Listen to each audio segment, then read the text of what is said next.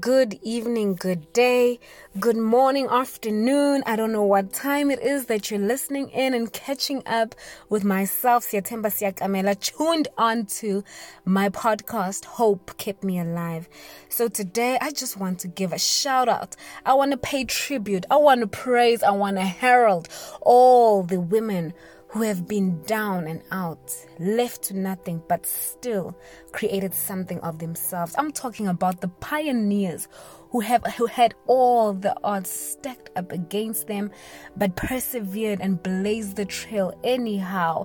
I'm talking to all the single mothers who make room and find a way to maintain, to care, to nurture, to teach their loved ones. Hello, I'm talking to all the women who don't count because they refuse to be a part of the crowd. The ones who carry the baton in the background anyway. The ones who pull each other up anyhow. The ones whose names never make it onto the books and the lips of those who count. I want to pay tribute to all the women who refuse to be sidelined, overlooked, and marginalized just because it's a so-called man's world.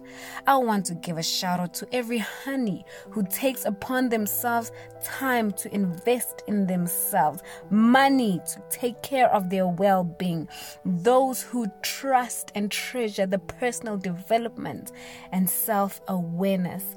I take my hat off to every woman who has failed, come to a dead end, been out, but has been able to pick themselves up, continue to reinvent themselves and their norm. I'm talking to all my hustlers who don't wait to be invited. No, they don't need validation. They don't wait to be made partner, but rather these are the women who go out, they create, and they make their own rule at their own terms. Come on, I'm speaking to a woman who is of a generation that is not afraid to herald God and carry herself worthy of her calling.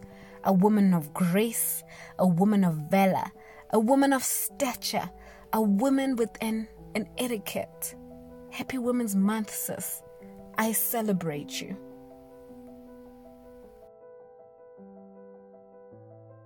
I hope that brought you some light, was encouraging, and brought you hope.